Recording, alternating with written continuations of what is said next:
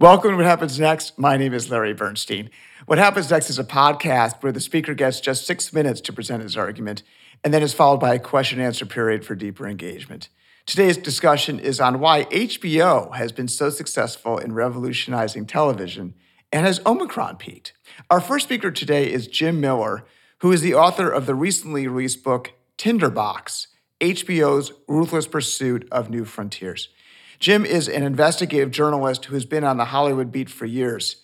He has written books that have covered history of the Creative Arts Agency, Saturday Night Live, ESPN, and now HBO. I hope to learn from Jim about how HBO was so successful for so long with different executive teams. What is HBO's secret sauce? I want to hear about HBO's sports historical success by focusing on boxing and tennis. And I also want to find out why HBO crushed it with The Sopranos and why was it cutting edge with its decision to run TV series like Sex and the City, The Wire, and Game of Thrones. HBO has done a lot of things right, and what lessons can we learn?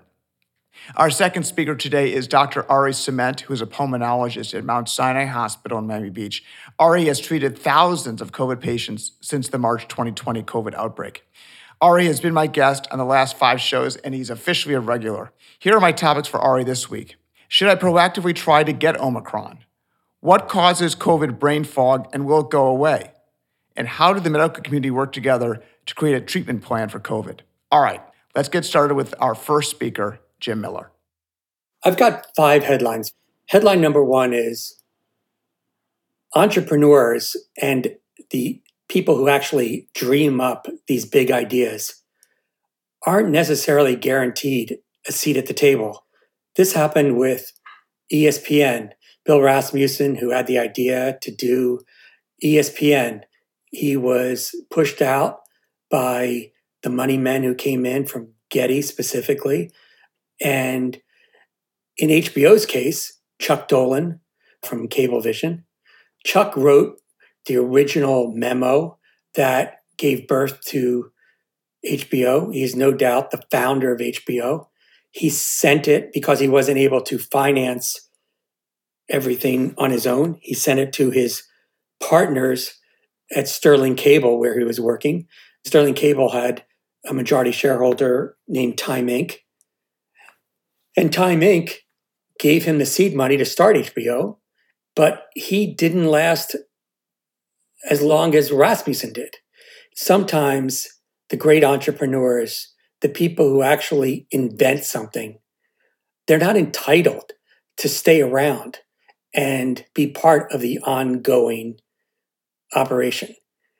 The second headline is, like many great stories, the precariousness of HBO's infancy cannot be overstated. There were some difficult years early on in HBO's history. And there were several times when they almost hit the delete key on it. The power of an individual, the right person with the right power can save something, even though there may be a lot of people who are advocating for its dismissal. HBO always had a parent company. And early on, that was Time Inc.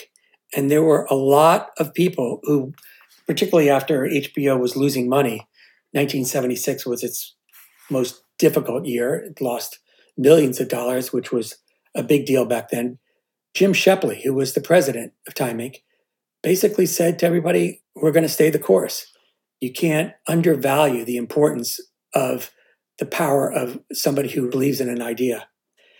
The third headline, disruption works. It is a vital ingredient to success. Early on in HBO's history, they decided that they weren't going to mimic what the networks were doing. They were going to do something different. And a prime example of that is the comedy world. If you were a comedian in the late 70s and the 80s, your dream was to be on The Tonight Show with Johnny Carson. And if you were so lucky to get on The Tonight Show with Johnny Carson, you probably had about a 4.5-minute stand-up.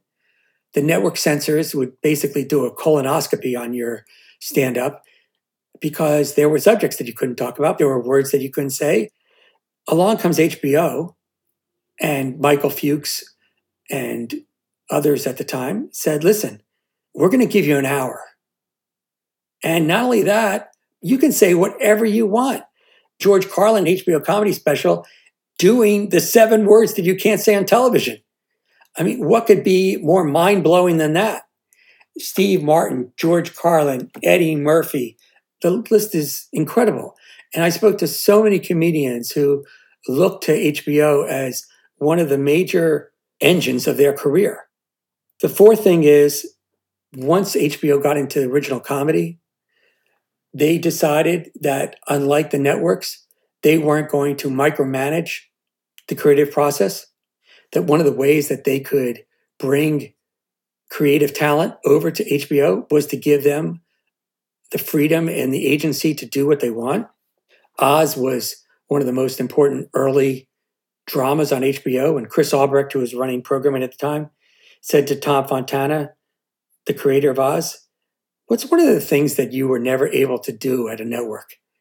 And Fontana looked at him and he said, well, we could never kill off the main lead in the first episode. And Albrecht said to him, do it. When you talk to David Chase, the creator of The Sopranos, Larry David, Curb Your Enthusiasm, David Simon, the brilliant mind behind The Wire, one of the things that they bring up is their ability to have a vision for their show and not be interfered with. Then finally, the fifth, when the Lord wants to punish you, he answers your prayers. HBO wreaked havoc on both the movie studios and the networks early on in its history by coming up with new paradigms. And lo and behold, the same thing was done to them by Netflix. And as a result, once you get into 2012, 13, 14, 15, and onward, HBO is on the defensive. They're no longer the only game in town that's offering and playing by this playbook. You can ride this wave of success for quite some time, but then it's only a question of time till someone comes along and does the same thing to you that you did to the people you were conquering decades ago. Jim, why did you decide to dedicate such a substantial portion of your book on the business side of HBO? Why should we care about the suits? As someone who has worked on both the creative side and the business side in media, suits aren't just accounting types trying to make everyone miserable about budgets and financial controls. There are a lot of creative people who rise to corporate power, and even though they become a suit, they're still incredibly devoted to the creative side of the business. These are businesses and public companies. So they have duties to investors and shareholders that sometimes don't align with the wishes of creative partners. People need to understand that there are responsibilities beyond the creative process. The suits are making the decision of whether to invest, say, $100 million in Game of Thrones or The Sopranos. And that's the call they need to make. In your book, you mentioned that Netflix outbid HBO for House of Cards. Look, sometimes you win, sometimes you lose. But what I found surprising is that HBO's organizational decision-making process was so effective. I mean, there's a lot of turnover at HBO, but different suits who ran programming consistently made the right decisions. Why? William Goldman's great quote, nobody knows anything. I think it's overstated, but the truth is, how many studios passed on Titanic? Everybody knows the ending, and the movie's been made several times before. Totally legitimate position, except it turned out that that was wrong, and it's one of the most successful movies ever made. You have a moment where HBO sends out the pilot to The Sopranos for testing. The audience doesn't like Tony Soprano. They don't really understand the world. There are not a lot of likable characters. And I think it's fair to say that at many networks, they would have pulled the plug at that point. What Jeff Bewkes and Chris Albrecht decide is that despite these test results, we believe it can work. And so they go against the grain and they commit to it. They happen to luck out there. HBO went on a great streak in the period of a very short amount of time. After Larry Sanders and Oz, you have Sex and the City, The Sopranos, Curb Your Enthusiasm, 6 Feet Under, The Wire. But the truth is, they also had John from Cincinnati. Lewis and Clark was $25 million write-off and never even went to the air. There are no guarantees in this business. You try and have a good batting average, and you try and understand when you need to double down on something and when you need to escape. That's the key. What is it about HBO's DNA that allowed different individuals in that same programmer's seat to make the right call? There is a DNA to the HBO brand. Carolyn Strauss and Chris Albrecht and Bridget Potter before them carried them through for a while. That's not to say that there wasn't a lot of disagreement. The Comeback and Enlightened, those are 2 shows that were canceled after the first season. Both of those shows deserved more time. That was part of the HBO brand, which is, unlike the networks, we're going to give you time to grow, to find your way. The Sopranos wasn't The Sopranos until episode 5, but they hung in there. And sometimes it takes more than a season. Let's talk about sports next. Tell us about how HBO looked at sports differently than its competitors, and how did HBO change sports entertainment? What happened with HBO Sports early on falls under that rubric that I was talking about, disruption, because the networks had basically given up on boxing. They had moved it to Saturday afternoons when everybody's doing their yard work, and boxing was no longer a part of the culture the way it had been in the 50s and 60s. They engineer a satellite hookup for Ali Frazier in Manila, and then they decide they're going to go after boxing in a big way, and they go to the promoters. Michael Fuchs says to Don King and Seth Abraham, who was running HBO, look, we're going to put you in prime time. We're going to cover the sport outside of the actual fights. And we don't have commercials. We're going to be there pre-fight. We're going to be there an hour or 2 afterwards. We are going to go deep into this world of boxing. HBO is perfectly positioned for this new world of Marvin Hagler and Tommy Hearns, and most importantly, the Mike Tyson era. Boxing is a huge, huge part of HBO's development. HBO research shows that early on in its history, men were controlling their remote and the wallet, and a lot of their subscribers were buying it for boxing. They brought us Wimbledon during the week. Back then, you saw Wimbledon on the weekends, and you didn't see the early rounds. They got so crazy with Wimbledon that they were putting tapes of Wimbledon on the Concorde to ship it back to the States so people could see it as soon as possible. Tennis and boxing become the foundation for HBO Sports. And then come 2000, they have to give up Wimbledon because now they're in the original programming game.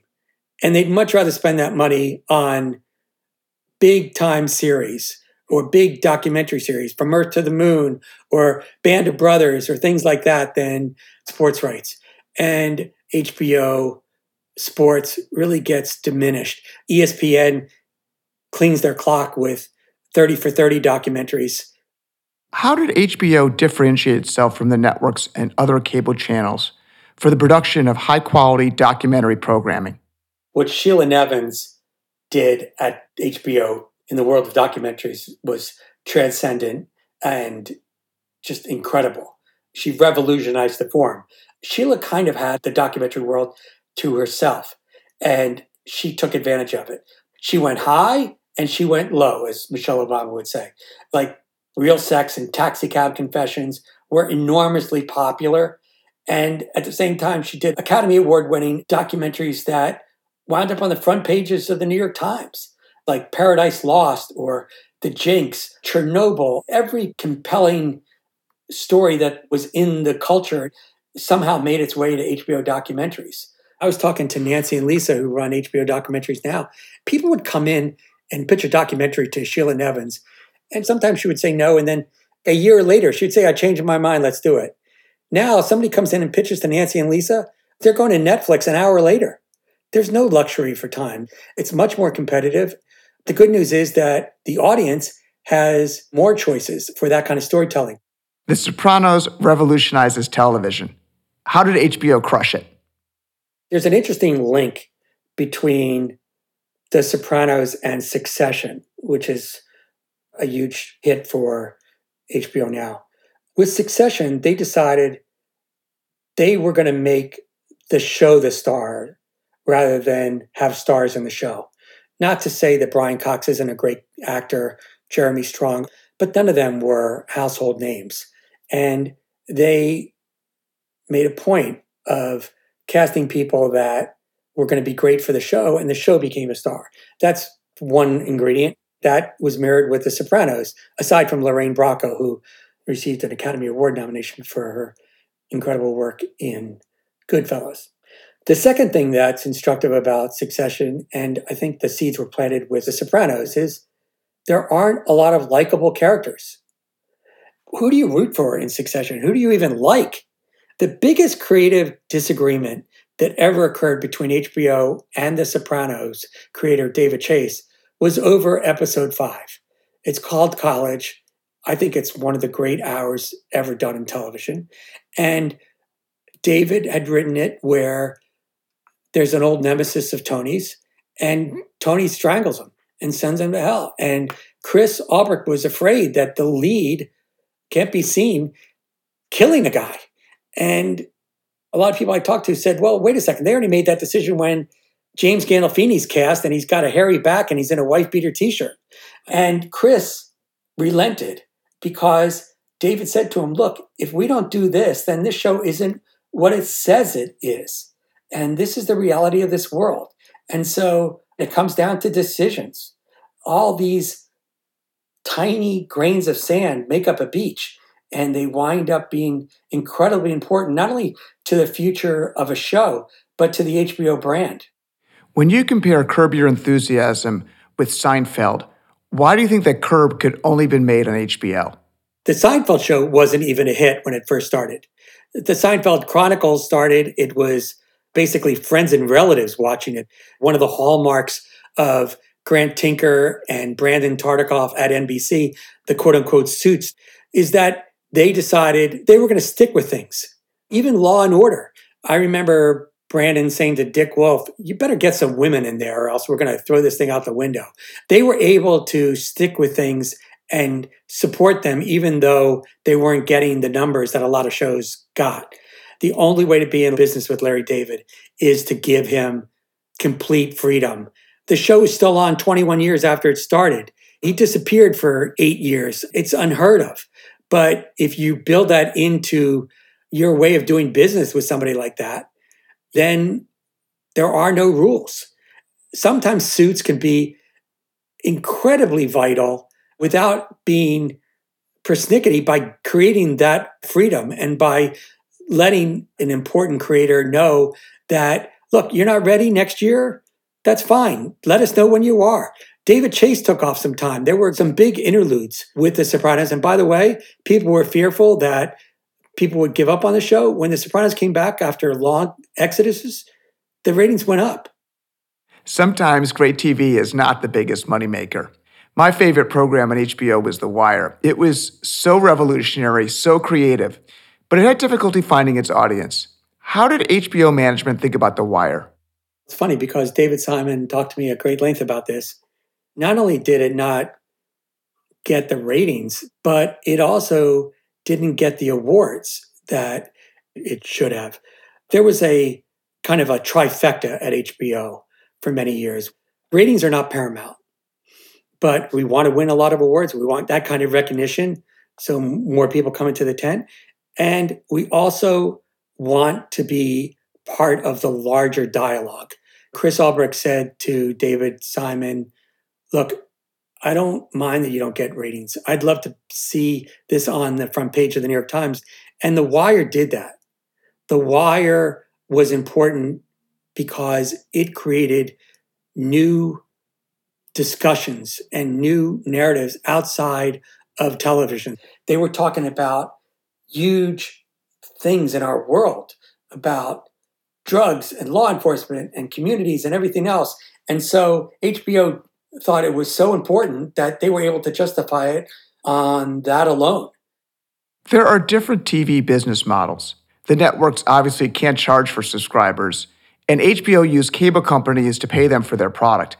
How did HBO's business model determine the programming that it offered? HBO never had contact with their customers. For a while there, people at HBO loved it. We don't have to sell it.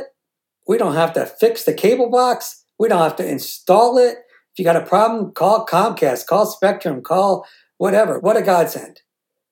Turns out, though, they wanted to know who their customers were. Amazon and Netflix, they know everything about us as subscribers.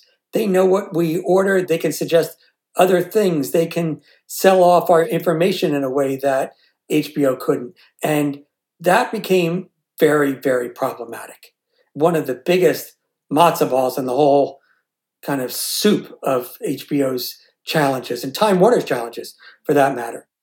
Jim, did you write your book Tinderbox because you thought that to understand the future of media entertainment, you need to understand the past and HBO's history specifically?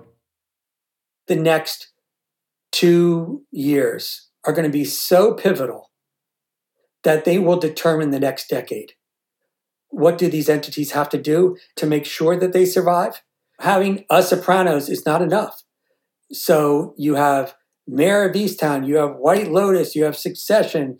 You have to have a pipeline that is full of arresting entertainment that people are going to want to come back to time and time again. Project Popcorn, they got a lot of criticism, particularly within the Hollywood community, about how they were going to regard movie theaters and bypassing exhibitors, or at least debuting things on HBO Max. It turned out to be a success in terms of their sub growth, and they had to pay a fortune to talent, basically paying them as if it had been in theaters. And that is a part of the business that is still being figured out. The way that David takes HBO in the future may not be the way that Viacom takes Showtime or Reed and Ted take on Netflix. It's a very precarious time, but it's also a very dynamic and exciting time. Your book, Tinderbox, tells a story by laying out a collection of edited interviews. Why do you use that approach for storytelling? I approach it as a journalist, and I want to write a history that's a book of record. It's not like I take a bunch of interviews and just edit them and throw them together. I have to do a lot of reporting to make sure that that's actually happened. The second thing is, this happened with Saturday Night Live, it happened with ESPN, it happened with CAA, and now with HBO. I don't care if you're Hemingway. I don't think that there's anybody that can write a book with the verisimilitude and the transparency that I want without hearing directly from these people. To hear Billy Murray talk about Gilda Radner's death and the last time he saw her in his own words. I mean, I do a lot of writing in these books, and I write interstitials that are connective tissue because narrative structure is very important to me. And I also want to help the reader along and give them factual information that serves as the foundation for the next section or context so they understand it. But I think that hearing directly from these people, hearing directly from Michael Fuchs in the HBO book and his sensibilities, you understand his fearlessness, you understand his hubris. When Julia Louis-Dreyfus is talking about Veep or the creators of Game of Thrones, everybody who was kind enough to talk with me about their work and their approach and what was in their mind and setting the scene for the reader, I personally think that that's unequaled. It would have taken me half as long to write this book if I just decided to sit down at my computer and bang out a history just with prose. Doing an oral history is like climbing Everest on a cold day in your shorts. You got to get the right people. You got to beg them. You got to go back to them. I interviewed Jeff Bewkes 32 times. And it's because every time I had an interview with somebody who told me another part of the story, I call up Jeff and say, wait a second, you didn't tell me that. But it's a huge pain in the ass. But it's worth it. And I hope it gives readers a unique take on the history of these. There's tons of reporters who cover the agency world, tons of sports reporters who cover ESPN. I have to bring something different to the table. And this is the way that I decided to do it. Jim, thank you very much. Larry, thank you. And thanks for the thoughtful questions. I appreciate the level of insight into your questions. Our next speaker is Dr. Ari Cement, a pulmonologist at Mount Sinai Hospital in Miami Beach. Ari, what is new in the hospital's COVID ward this week? We're seeing that the peak probably occurred in hospitals around our area. Overall, if you look up IHME COVID projections, you'll see in Florida, the hospital resource use is starting to come down. We're seeing daily infections clearly locally are lower and lower. You could look up Miami-Dade COVID tracker. The number percentage today, something like 29% positivity. Yesterday, it was 34%. So we're seeing a downtrend in local infection rates, and the hospital rates lags 2 to 3 weeks behind. I never want to get Omicron. The plan is to lay low till herd immunity. But Omicron is so infectious, and if I take off my mask in the future, I assume that I would just get sick. So am I delaying the inevitable? Will I get infected in 3 or 6 months or a year as soon as I return to my normal behavior? Omicron is just not going away. Someone in my community will have it. What should I do? Well, if the numbers locally are down, the numbers around you are going to be obviously lower. So the likelihood of you being infected are not going to be high. If the percentage positivity rate drops below 10%, there's no reason for you to wear a mask. The better question I think you should ask is whether or not you want to get the Omicron. If you're triple boosted and not with many risk factors, maybe it's better for you in the long run. It's not such a crazy concept to think that it will afford you better immunity down the road. There's been a lot of press that T cells are better than boosters for long-term defense against COVID and its future variants. Do you think it makes sense to try to get infected with Omicron because the known consequences are not that bad? And if so, when and how should we do it? I mean, I personally don't advise people sniffing positive COVID patients' mucus to try to get it.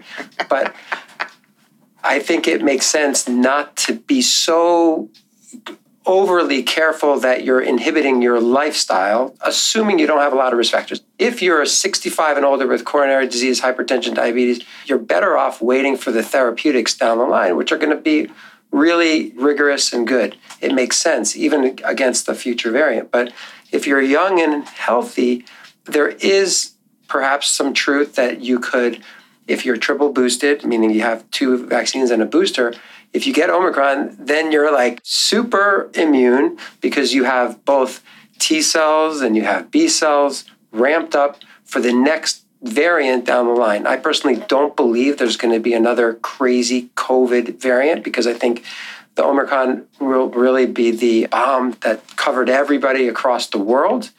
But in case there is another variant down the road, SARS-CoV-3, 4, 5, you're probably better off if you had this Omicron, which is the lightest one we've seen, assuming you've triple boosted. Ari, I'm triple boosted. I was infected with COVID alpha in early December 2020. Would you still advise that I get Omicron as well? I wouldn't advise that you get it, but I wouldn't inhibit the lifestyle so much that you really feel like, oh my gosh, I can't go to that bar mitzvah or wedding. I'm speaking more to the people that have had Omicron and had 2 vaccines or had the booster. They should really feel like, hey, I don't necessarily need to wear my mask around. The UK announced yesterday, we're no longer doing vaccine passport and we're not mandating indoor masks anymore. I think that makes sense to me. However, I feel like in America, it's going to be tough because President Biden just sent out 400 million masks. So it's not the time to say, oh, we don't have to wear masks now. It's not going to be politically appropriate. But it's something for us to start getting used to. When I was a kid, parents would sometimes host chickenpox parties where kids would be invited over to catch it. Ari, are you recommending Omicron parties? So not having Omicron parties, because doing that is not showing sensitivity to the people with the higher risk factors, the 65 and older. You're not going out positively trying to get the disease because you might infect somebody who's immunocompromised, but you don't have to be so overly protective. I just recently had a bar mitzvah. Many people didn't come because they were scared of Omicron, and I totally understand. But also, these are healthy people who've already had 3 vaccines. You could bend a little bit at this point.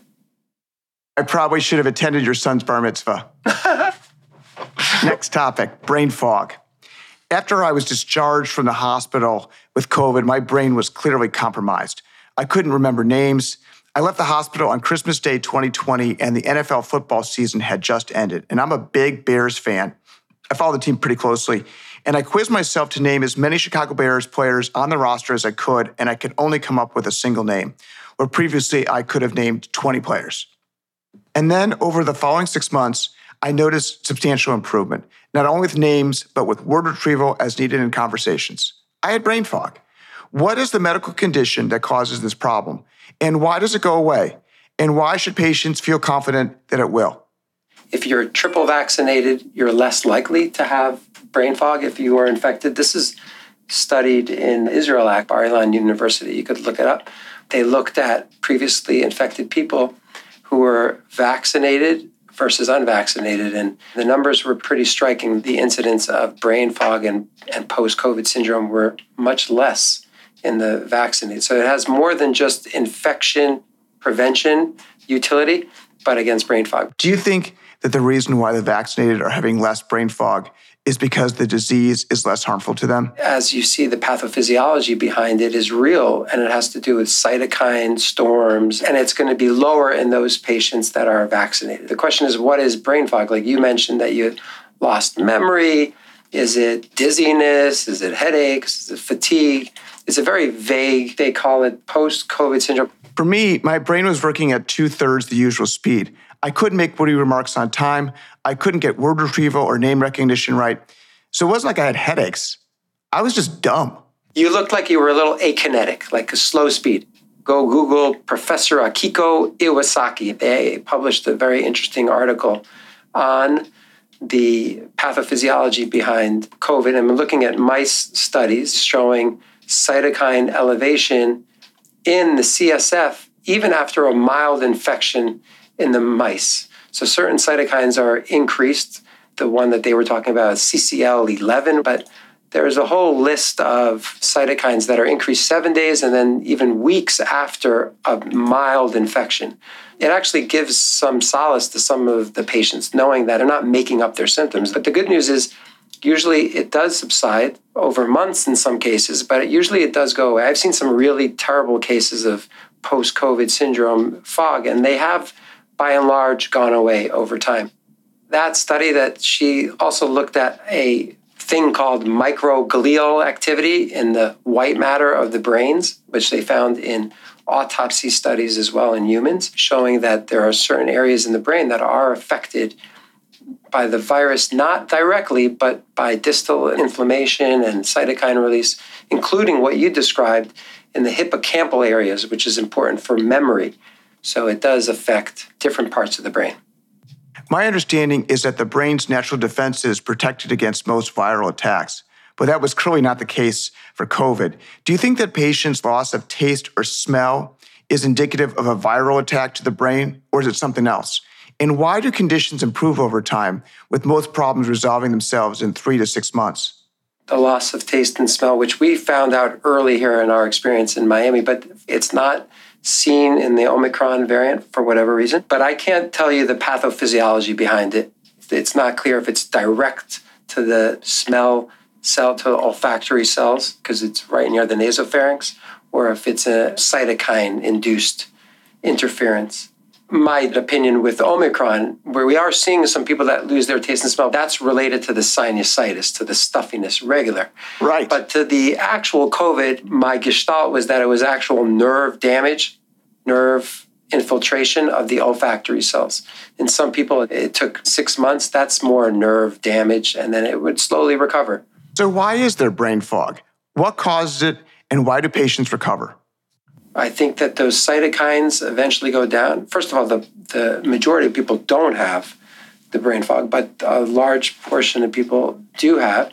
I think it's related to exactly what Professor Iwasaki was showing, that there is a cytokine inflammation that's causing the brain to be a little messed up.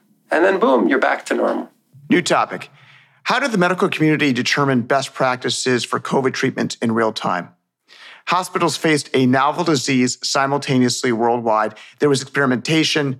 Doctors started with treatments that worked for other viruses. Some worked, some didn't. How did the discovery process work? How did the medical community work with each other? And how were the best ideas implemented and the worst rejected? I think a lot of the information spread by social media initially, And it was actually a detriment to us all that virus started in China for many reasons, one of which is because they are really closed. I was able to go online initially and look up at the Chinese health official recommendations for COVID. And that's where I personally had ideas about convalescent plasma, interferon treatment, because we were learning you could actually translate their journals, their recommendations. Their CDC in America, let's say Harvard, Yale, big institutions, they were keeping their protocols initially to themselves because nothing was evidence-based. If you look at the first NIH guidelines on COVID treatment, it goes over all these things like Kaletra, Plaquenil, ivermectin, plasma, and it says nothing is evidence-based, nothing is proven. So we can't recommend anything. So you read this document, which is like 130 pages, and it's telling you you can't do anything. So thankfully, I think at that time, believe it or not, the government did the right thing. They were not stopping local hospitals from treating the way you felt. The places like OneDrive here locally, they did a great job. They're heroes because they tried. They were still a little late. Like we could have had an established plasma program earlier on. The other interesting aspect to this is that there is an active ACTIV arm of the NIH, which looks at funky therapies like plasma. And there are companies that are looking at polyclonal antibodies, which is plasma from like cows. Look at this company, SAB Therapeutics. I can't fully understand it, but it's a cow that is genetically altered to have the immune system of a human. And then they inject the organism into the cow and they develop polyclonal antibodies. It's plasma. So they inject that into the patient and they're going to have a positive trial soon. We won't need that because we're going to have Paxlovid, Molnupiravir, and monoclonal antibodies here. We won't need it for this pandemic, but it will be useful for the next, God forbid, pandemic. Ari, every episode we end with a note of optimism. What are you optimistic about this week? I'm optimistic. I think the masks are going to start coming off and people are going to celebrate for the holidays coming up. I think the infections are exponentially declining. The actual number locally is that it dropped by 3,000 cases a day. Last week was like 65,000. The week before was 87,000. So we're coming down pretty fast. That's good news. Ari, thank you. Thank you. Thanks to Jim and Ari for joining us today. That ends today's session. I want to make a plug for next week's show. I am so excited to be joined by one of my best friends, Chris Riback. Chris is a former 60 Minutes producer who now creates his own morning curated newsletter. He's also a podcaster. His podcast is called Chris Riback Conversations. I hope to learn from Chris about the changing world of media and the future of podcasting. It's going to be really fun. If you're interested in listening to a replay of today's What Happens Next program or any of our previous episodes, or you wish to read a transcript, you can find them on our website, whathappensnextin6minutes.com. Replays are also available on Apple Podcasts, Podbean, and Spotify. Goodbye.